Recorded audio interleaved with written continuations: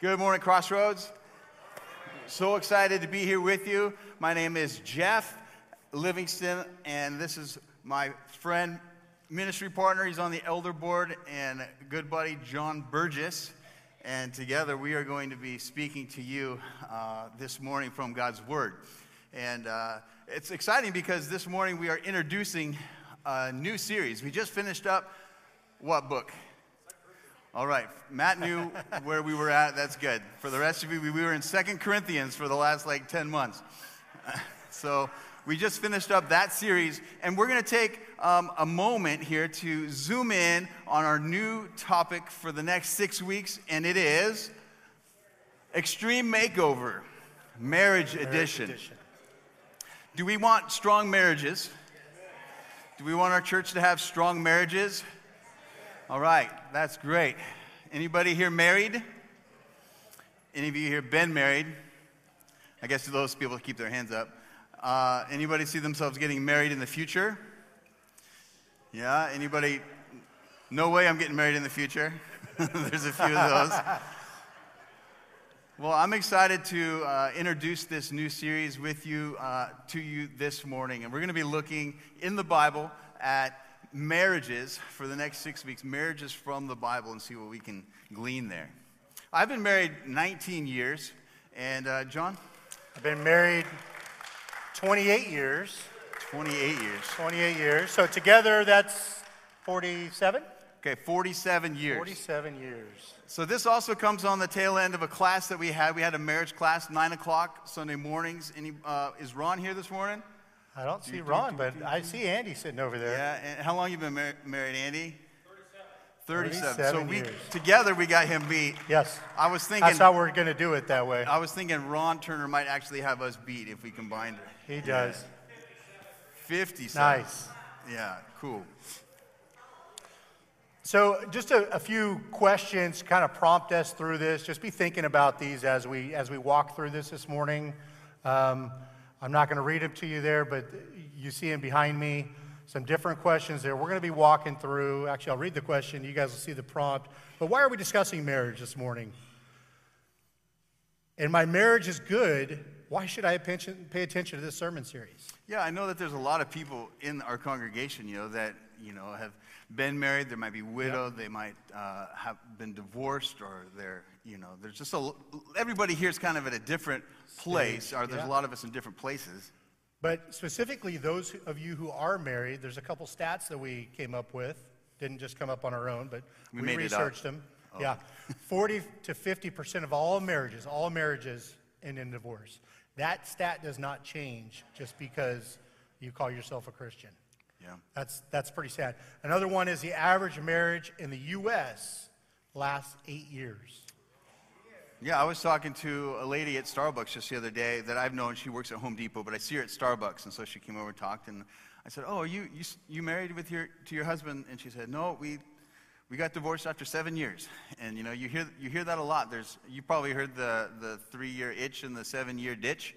Well, apparently the statistic is just about right on. About 8 years on average. 8 years. So another question is, my marriage, I'm not married. Does this apply to me? So Hebrews 13:4a says, marriage must be respected by all, and the marriage bed kept undefiled. So, Jeff, is this a charge to just singles, or is this for us all? Yeah, this is for us all. I like how it says that. I think that what we have is the opportunity to realize that whether or not you're married, God wants us to understand and value the institution of marriage and the covenant of marriage. And I think that he's asking in this verse that we all honor it. Because like we said earlier, we all want there to be stronger marriages. We've all seen the decline associated with families that have to raise single parenting and the challenge that it is to bring up those kids. There's just a lot of reasons that we have experienced for us to say, yeah, we want, it's a good thing to champion marriage and to pursue strong marriages. Even if I'm not currently in a marriage, this might be things to think about as you progress toward marriage. Or you could also be an encouragement to those. Let's say you're beyond a marriage for whatever reason. You can be an encouragement as you share with those who are married and they're walking through it. And we should be pointing back to some of these principles that we're going to be laying out over the next 6 weeks together. And I know just by thinking about this right now, there's a lot of people within this body that help pour into marriages, maybe not directly thinking about that, but Sharon Tanaka and Pam and Miss Peggy, just how you guys pour into wives, pour into our kids. You guys are fulfilling this. All right. So what we're doing is the Home Makeover Edition, Extreme Makeover Marriage Edition. So like any well-built house, how many of you guys have had to do some renovation? We've been talking about renovation all this last series, right? And so, as you know, like your home is built on a foundation, right? And that foundation is pretty important. So we're just going to take a minute here to think about what are some of the common problems with foundations. We have a few pictures. The first one, this house. How would you like this? Wait. So we're going to be looking at Adam and Eve. Right. And we're gonna zoom into their marriage for a little while as we investigate the foundation that God has established, the picture that He's painted for what a solid marriage foundation looks like. All right, so we're gonna look at some pictures here. Now this might get expensive, right? So there's 5 things that can go wrong with a foundation in general. I watched, I got this from This Old House. Who's seen This Old House? Yeah, that's a great show, right? So the 5 common foundation problems. One is settlement. So settlement, that's a downward movement of the foundation. I think that's what's going on here, wouldn't you say? Oh, yeah. It could also be uplift. You could have where the foundation starts to lift up, and that would be a problem too. So, whoa. I don't even know what's going on. At first, I thought this was art. I thought this was like abstract art. Surprised there's no tape around it, like don't enter. Yeah, so another one would be rotation, where there's a movement of the foundation walls, either inward or outward. Or another category was bulging, where you start to have movement of the foundation outward. And I guess you end up with a house like that. But cracks are not good either, right? How many of you have identified a crack in your foundation at your house that's a cause for concern? But all these things can be caused by kind of a myriad of things that can onset, like the weather.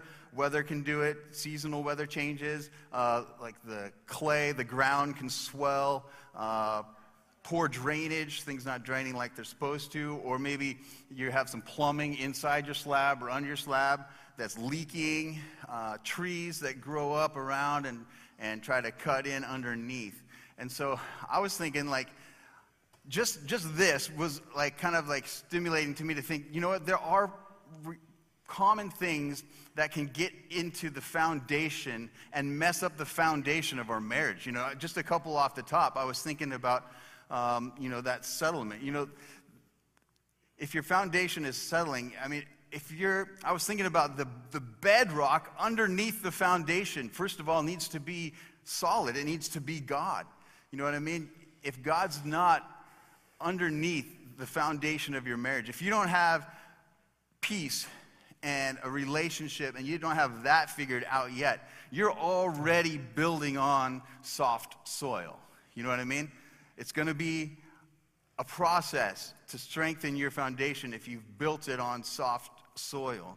And so rotation and bulging, I was thinking about sometimes in our marriage relationships, people try to introduce things into the marriage relationship that it was never meant to contain. This idea of twisting. When we pursue other things such as pleasure, or we begin to manipulate others to satisfy our needs, we begin to twist the relationship into something that it was never meant to be.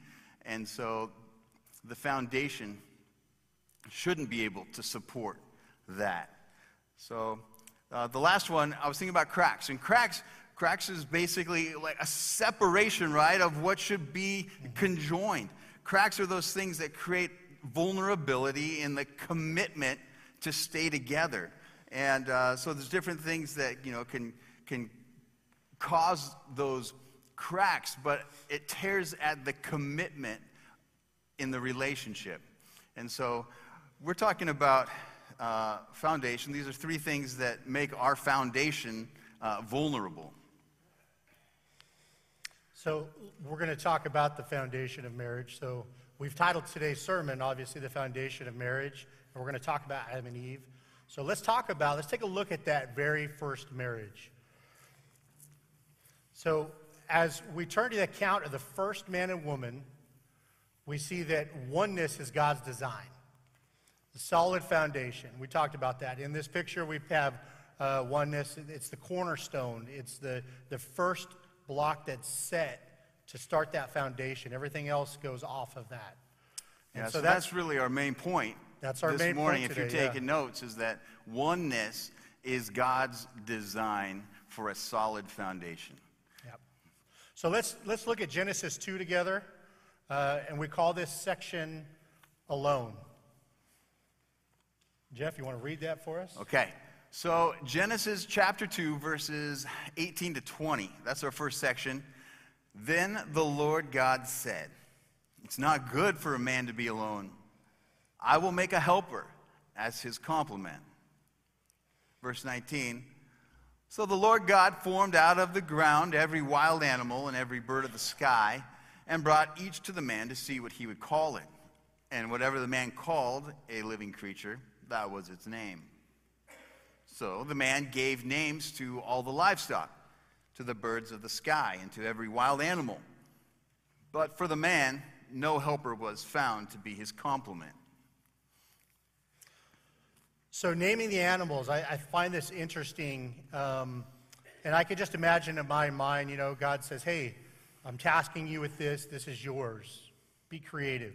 And so Adam's standing there going, he's got to be excited. God's given me this. This is mine. And he just comes up with these awesome names, right? As he's standing there, they're going by, that's a giraffe. Oh, that's a lion. He's just having fun with it, enjoying this. Because he spoke English, right? English, absolutely. Yeah. And so they're walking by, and he's naming these names. And I can't help but think he's got to be seeing, as God created all the animals, he's got to be seeing that there's male and female animals, birds, all these things going by as he's naming them. And over time here, as he's going through this, he's got to be feeling a little dejected maybe. Maybe he's going, well, this is great, but not this one. Not this one. Not this one. Where's his? So just the significance of not this one as they're going by, it just pops into my head that God's done this great thing, and he's given Adam this great task. And it's just kind of maybe getting dejected through this. Yeah, I wonder how long it took for him to start to feel alone, or what the alone experience was like for him. Obviously, God looks at it and says, "This isn't good. This isn't good." But, like so much of your relationship is communication, and as he's like a couple days into it, and he's like, "Oh, well, look at this one," and he's like trying to talk to it, or I don't know what it would. Oh, no, not this one.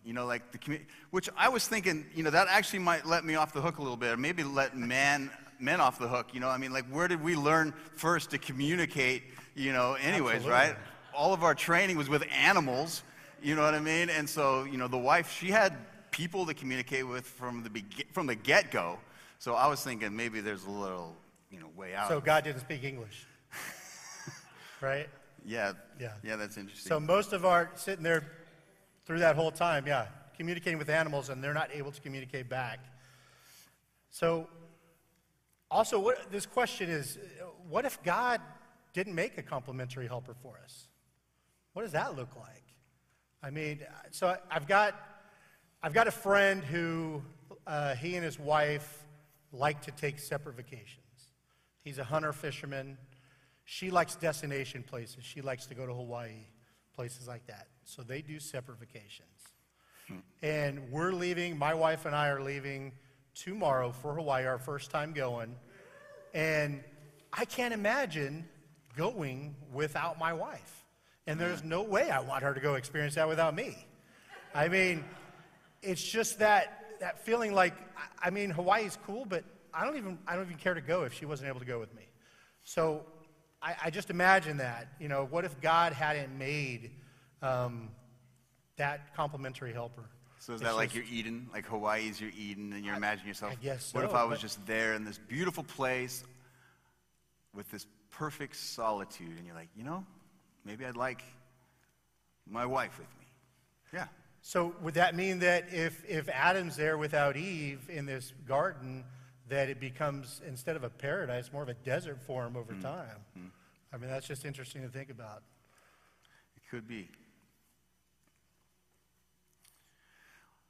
All right, well, we've looked at this first section, so we have Adam alone. All right, so what we're going to do is we're going to move into the next passage, the part of the passage, verse 21 and 23. And that next part of the section we call this one.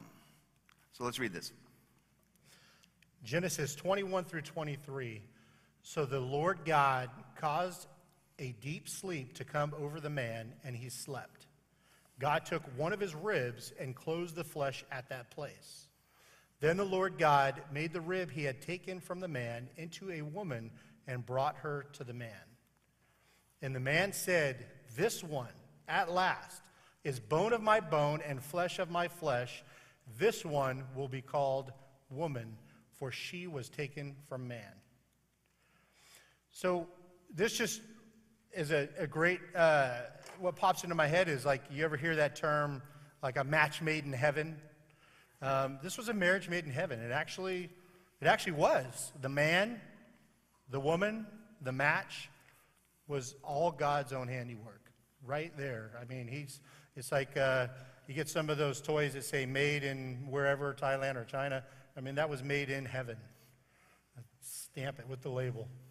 There you go.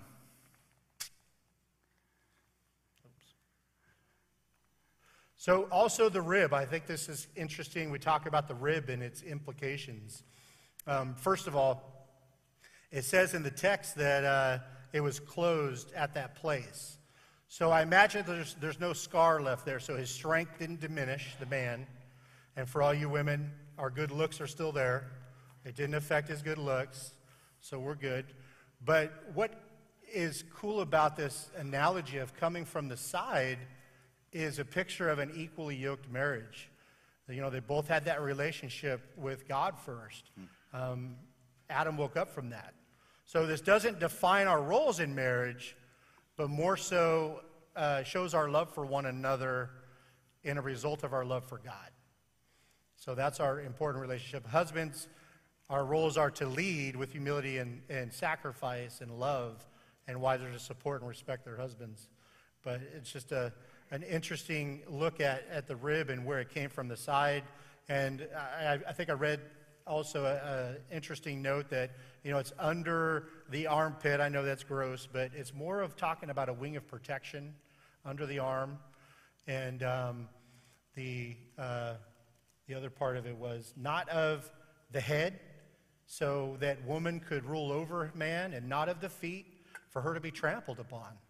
So it's kind of specific from the side to be almost equal in that sense. I like this picture of Adam lying there and waking up, you know, and as he rolls over and he sees Eve, you know, for the first time. And what's the first words out of his mouth? This one. He's like, not this one, not this one. And then he's like, this one, at last. And bone of my bone, flesh of my flesh, this one will be called woman, for she was taken from man. So I like that. I think that embedded in there is his delight, seeing that, wow, here's somebody that I can be with, somebody that I can communicate with. And his delight in seeing her and her beauty. And so that's just a really cool. So do you wake up in the morning and turn over to Brittany and say, this one? Yeah. Because you can communicate now, it's like right? this. I just like, and you're at last, Yes. this one. Yeah. And she jumps out of bed. What are you talking about? Yeah. All right, well, we've covered that little section of verses. We're going to go on to the next few verses, and this section we called As One. So we had alone, we have this one, and now as one. And so it says in verse 24, this is why a man leaves the father and mother and bonds with his wife, and they become one flesh. Verse 25, both the man and his wife were naked and felt no shame. So we see Eve described through these different verses as first as a helper, then as a woman, and now for the first time as a wife. And I just enjoy that. I don't know that you really call it a progression because God made her as each of those, but it's just neat that those are defined throughout. And this one is wife because it's now one flesh. And that one flesh meaning, this is the first time that's used as well. And it's used throughout the Bible in different passages, but it's mentioned for the first time as a bond. It's a work of God. So I heard you talk about covenants earlier when we began talking about the series coming. And so this also just reminds me that this is a covenant. Marriage is a covenant. It's not a contract. So a contract, there's no emotional bond in a contract. Okay? It's this for that. And it can be voided, right? There's always a way out. That's why we have lawyers and those type of people that can help you out of that stuff. Just teasing. But a covenant is an agreement where promises are made and it's solid. It's not made to be broken. And we have that example because God has given us those covenants and he's never wavered. It's never changed. Any of those covenants that he's made with man. So we have that. We have those promises. So verse 24, it talks about a man and his wife. It says, this is why a man leaves his father and mother and bonds with his wife, and they become one flesh. And we were thinking about how the husband and wife relationship is one that becomes pulled away, right, from the relationships that prevailed before. It becomes its own unique, supreme relationship between a man and a woman, and there's this intentional leaving, separating, and releasing from the relationships to mother and father, the provision and the care and the authority of those mother and father relationships above. And the marriage relationship needs to continue to be invested into as being continually built into and fed, I guess, is what I was thinking. Even when kids come into the picture, it's also easy to begin to cleave to your kids and make your kids the supreme. But we really have to work at building into this oneness that we have with our spouse. So, Melissa and I have this saying that it's just you and me, babe. So we were married for almost 5 years before we had kids, and we hope to be married a lot more years after our kids are all out of the house. And we're almost to that point. But so that saying to one another is that this relationship is what God's intending for us to put our focus on. Yes, there's at times where kids take the priority, or parents even for that point, that matter. So we need to remember that, but if we're not good with it with one another, then we can't actually have good relationships the other direction as well. Yeah. So looking at this first marriage, I think there's so many things that we could glean out of it. The last verse for our section of verses that we're reading today is verse 25, and it says, both the man and his wife were naked, yet felt no shame. You know, and it made me think naked and unafraid. And I was thinking, like, look at the beauty and the freedom, I guess, in this perfect marriage.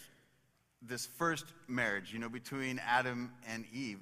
In this perfect union between Adam and Eve, with perfect love and perfect perspective and perfect peace with God and each other, there was no shame to feel.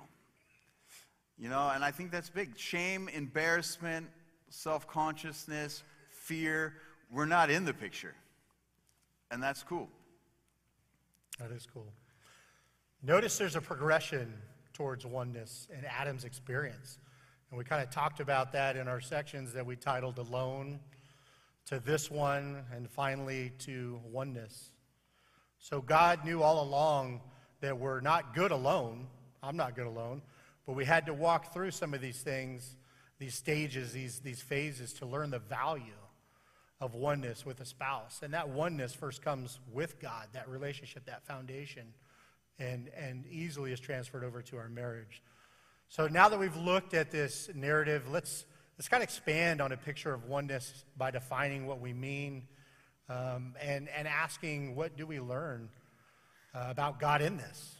So if you're writing down any notes, a simple definition, I just want to give you a simple definition of oneness. Spiritual, emotional, physical harmony. All right? Spiritual, emotional, and physical harmony. That's what we mean when we're talking about oneness. So we've basically spent some time looking at Adam and Eve and his progression from alone to now having oneness, but it's oneness with another person. To become one flesh, obviously there's still two people. You know what I mean? And so when you say they're two people, but they're one flesh, obviously there's something unique happening here, something significant for us to learn from. So I like the word harmony in the definition that we're given. Spiritual, emotional, physical harmony. Because harmony is such a great word for this, because as we've talked about harmony, I think, a little bit before, but harmony itself provides an analogy. It's a picture of two unique things functioning together. And so if you think about it the thing about harmony is it's like you could have it in color, you could have it in art, you can have it in music, and that's what I'm most familiar with, But when you have harmony, you have two notes resonating in its own individuality alongside of another note that's played at the same time. And together, the harmony that's created creates a whole new thing. It's a whole new experience. And so I got this off the internet. It says harmony is a combination of parts into a pleasing or orderly whole. It speaks of congruity, a relationship in which various components exist together without destroying one another. Each one still has its individual value and individual character. And let's go to, but we have these two being woven together, still unique, but now that they're together, there's this new purpose, a new purpose in their togetherness. And that purpose is their joy together, God's glory, and for the ultimate benefit of others. So we have a significance together as one. So the new sound that's created when they operate in harmony, well, the thing is, in life, that's not easily obtained. I mean, it's simple enough to say, we could tell you what the foundation of your marriage should be. It's oneness and it's harmony between you and your spouse in the area of spiritual, emotional, and the physical realm. But moving in towards spiritual harmony with another individual, well, that's a monumental task.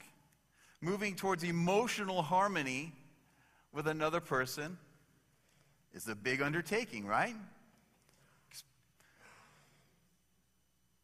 Moving towards physical harmony is a big process. So this is body, soul, and spirit moving towards oneness with another person in a covenant relationship. Harmony requires each piece to be present, to be drawn out and appreciated for its personality, its character, its passion, its own resonance. And as both male and female display their own quality, it's the way which those unique pieces sound when they come together and move apart, but find balance in an orderly congruity that it becomes delightful, becomes useful. God loves harmony. He's the master of harmony. But here's the hope that we have. The hope that we have is that oneness is possible. And it's a worthy goal to pursue, because as you move closer to it, you're going to be better for it. God is going to be glorified in it, and others are going to experience the benefit of you having harmony and oneness with your spouse, or you encouraging and pushing others in your life towards oneness. So we have a little bit more to say about this. But really, it comes down to a decision, a commitment that I'm going to do this God's way. I'm going to go God's way in this marriage covenant, not my own way. I'm going to choose to view things, and I'm going to choose to value things, and I'm going to operate God's way. Mm-hmm. John? So you've got a great verse here that goes along with that, and it's behind us, but I'm going to read it. So Romans 15:5. Now may the God who gives endurance and encouragement allow you to live in harmony with one another according to the command of Christ Jesus. Christ comes first, harmony with him, and we do that through our marriage. So let's talk about Cornerstone. We touched on it a little bit earlier, and so I'm gonna touch on it now a little further, but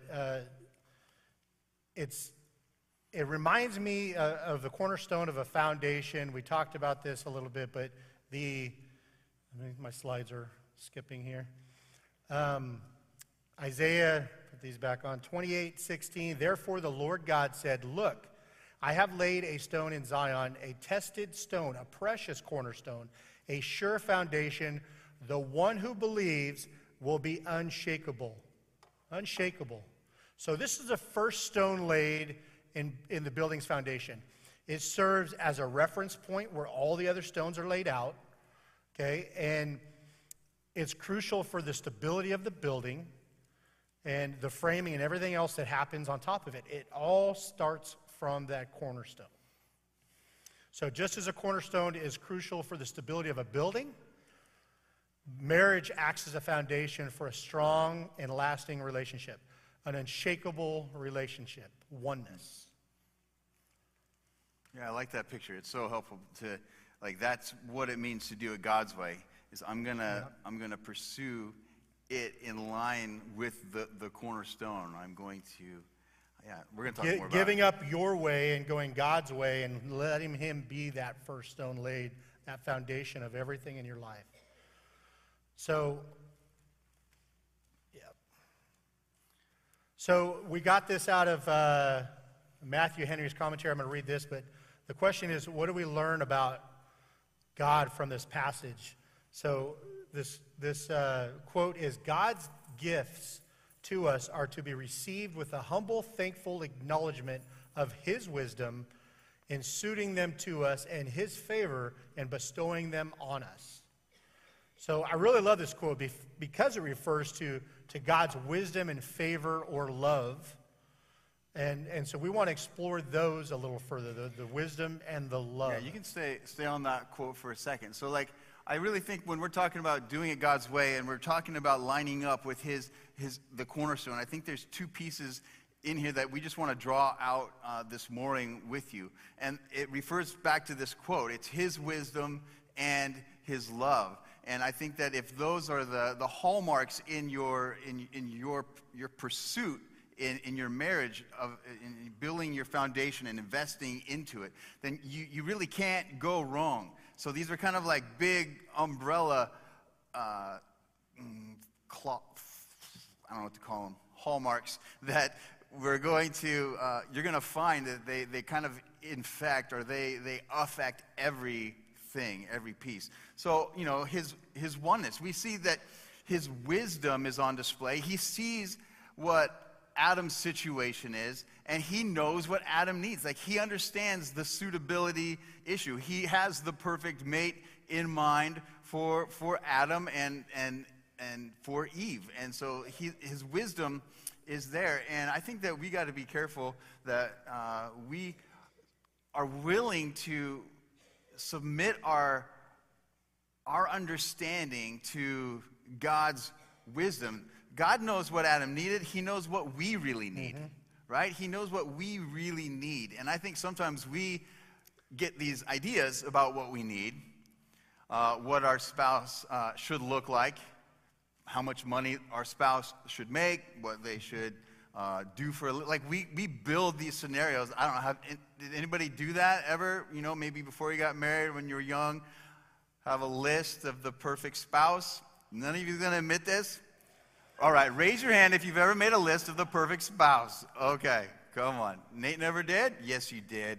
Yes, you did. So, all right, so looking back at verse 18 where we started this, Genesis 2:18, the Lord God said, "It is not good for man to be alone. He took it upon himself. I will make a helper as his complement." So the word "I" in verse 18, this is the Creator's fatherly concern for Adam's comfort. Yeah, that's cool. I mean, that's God saying, I want you to be okay. Yeah.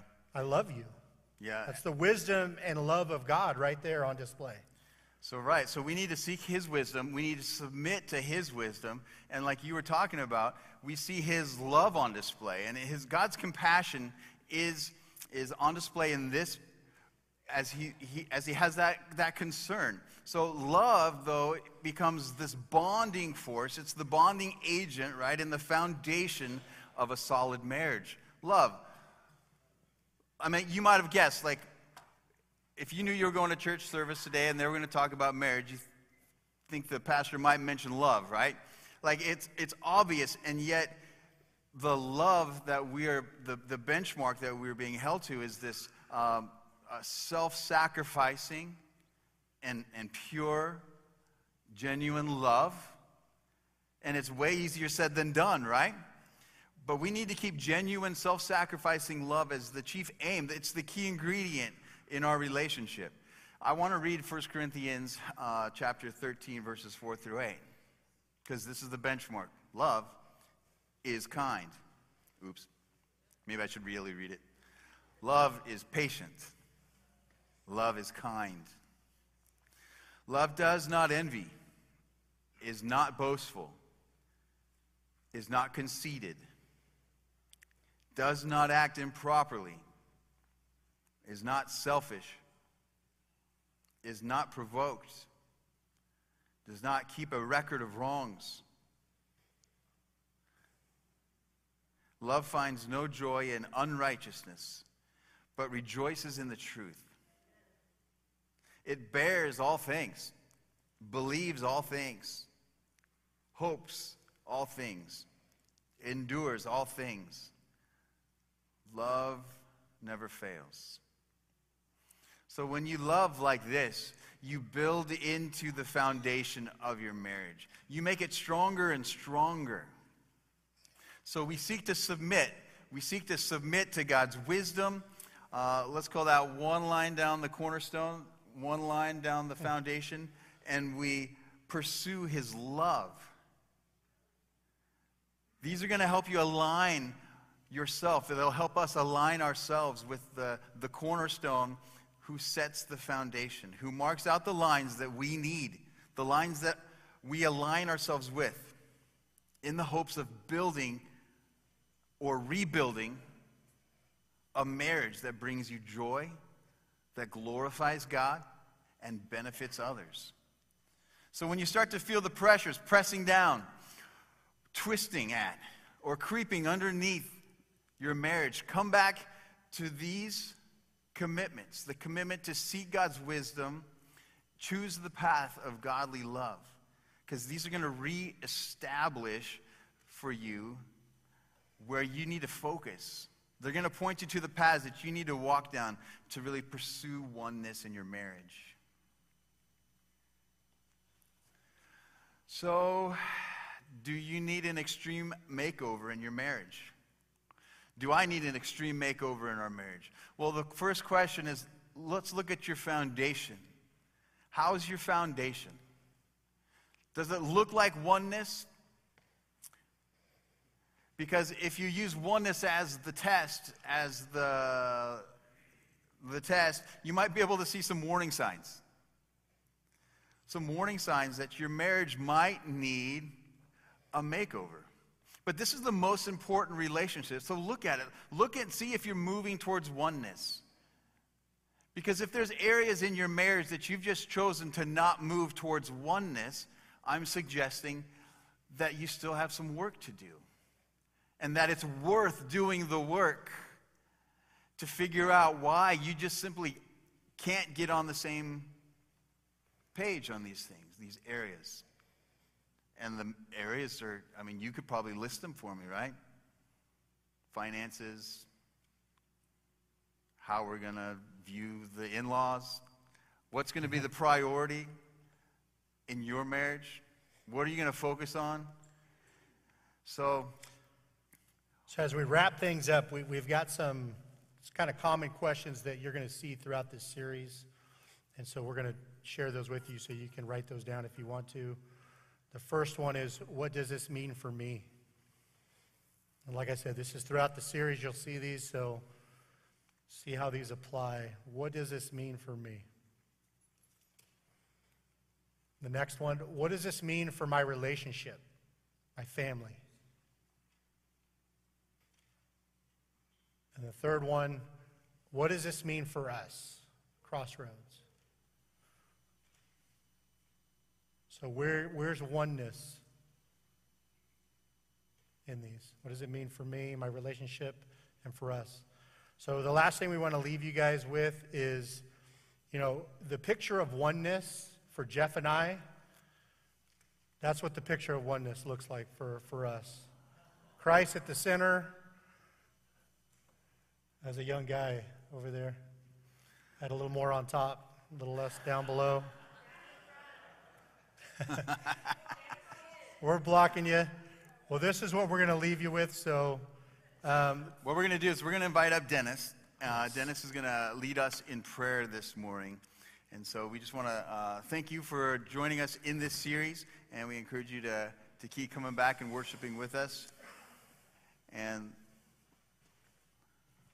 let's pray with Dennis.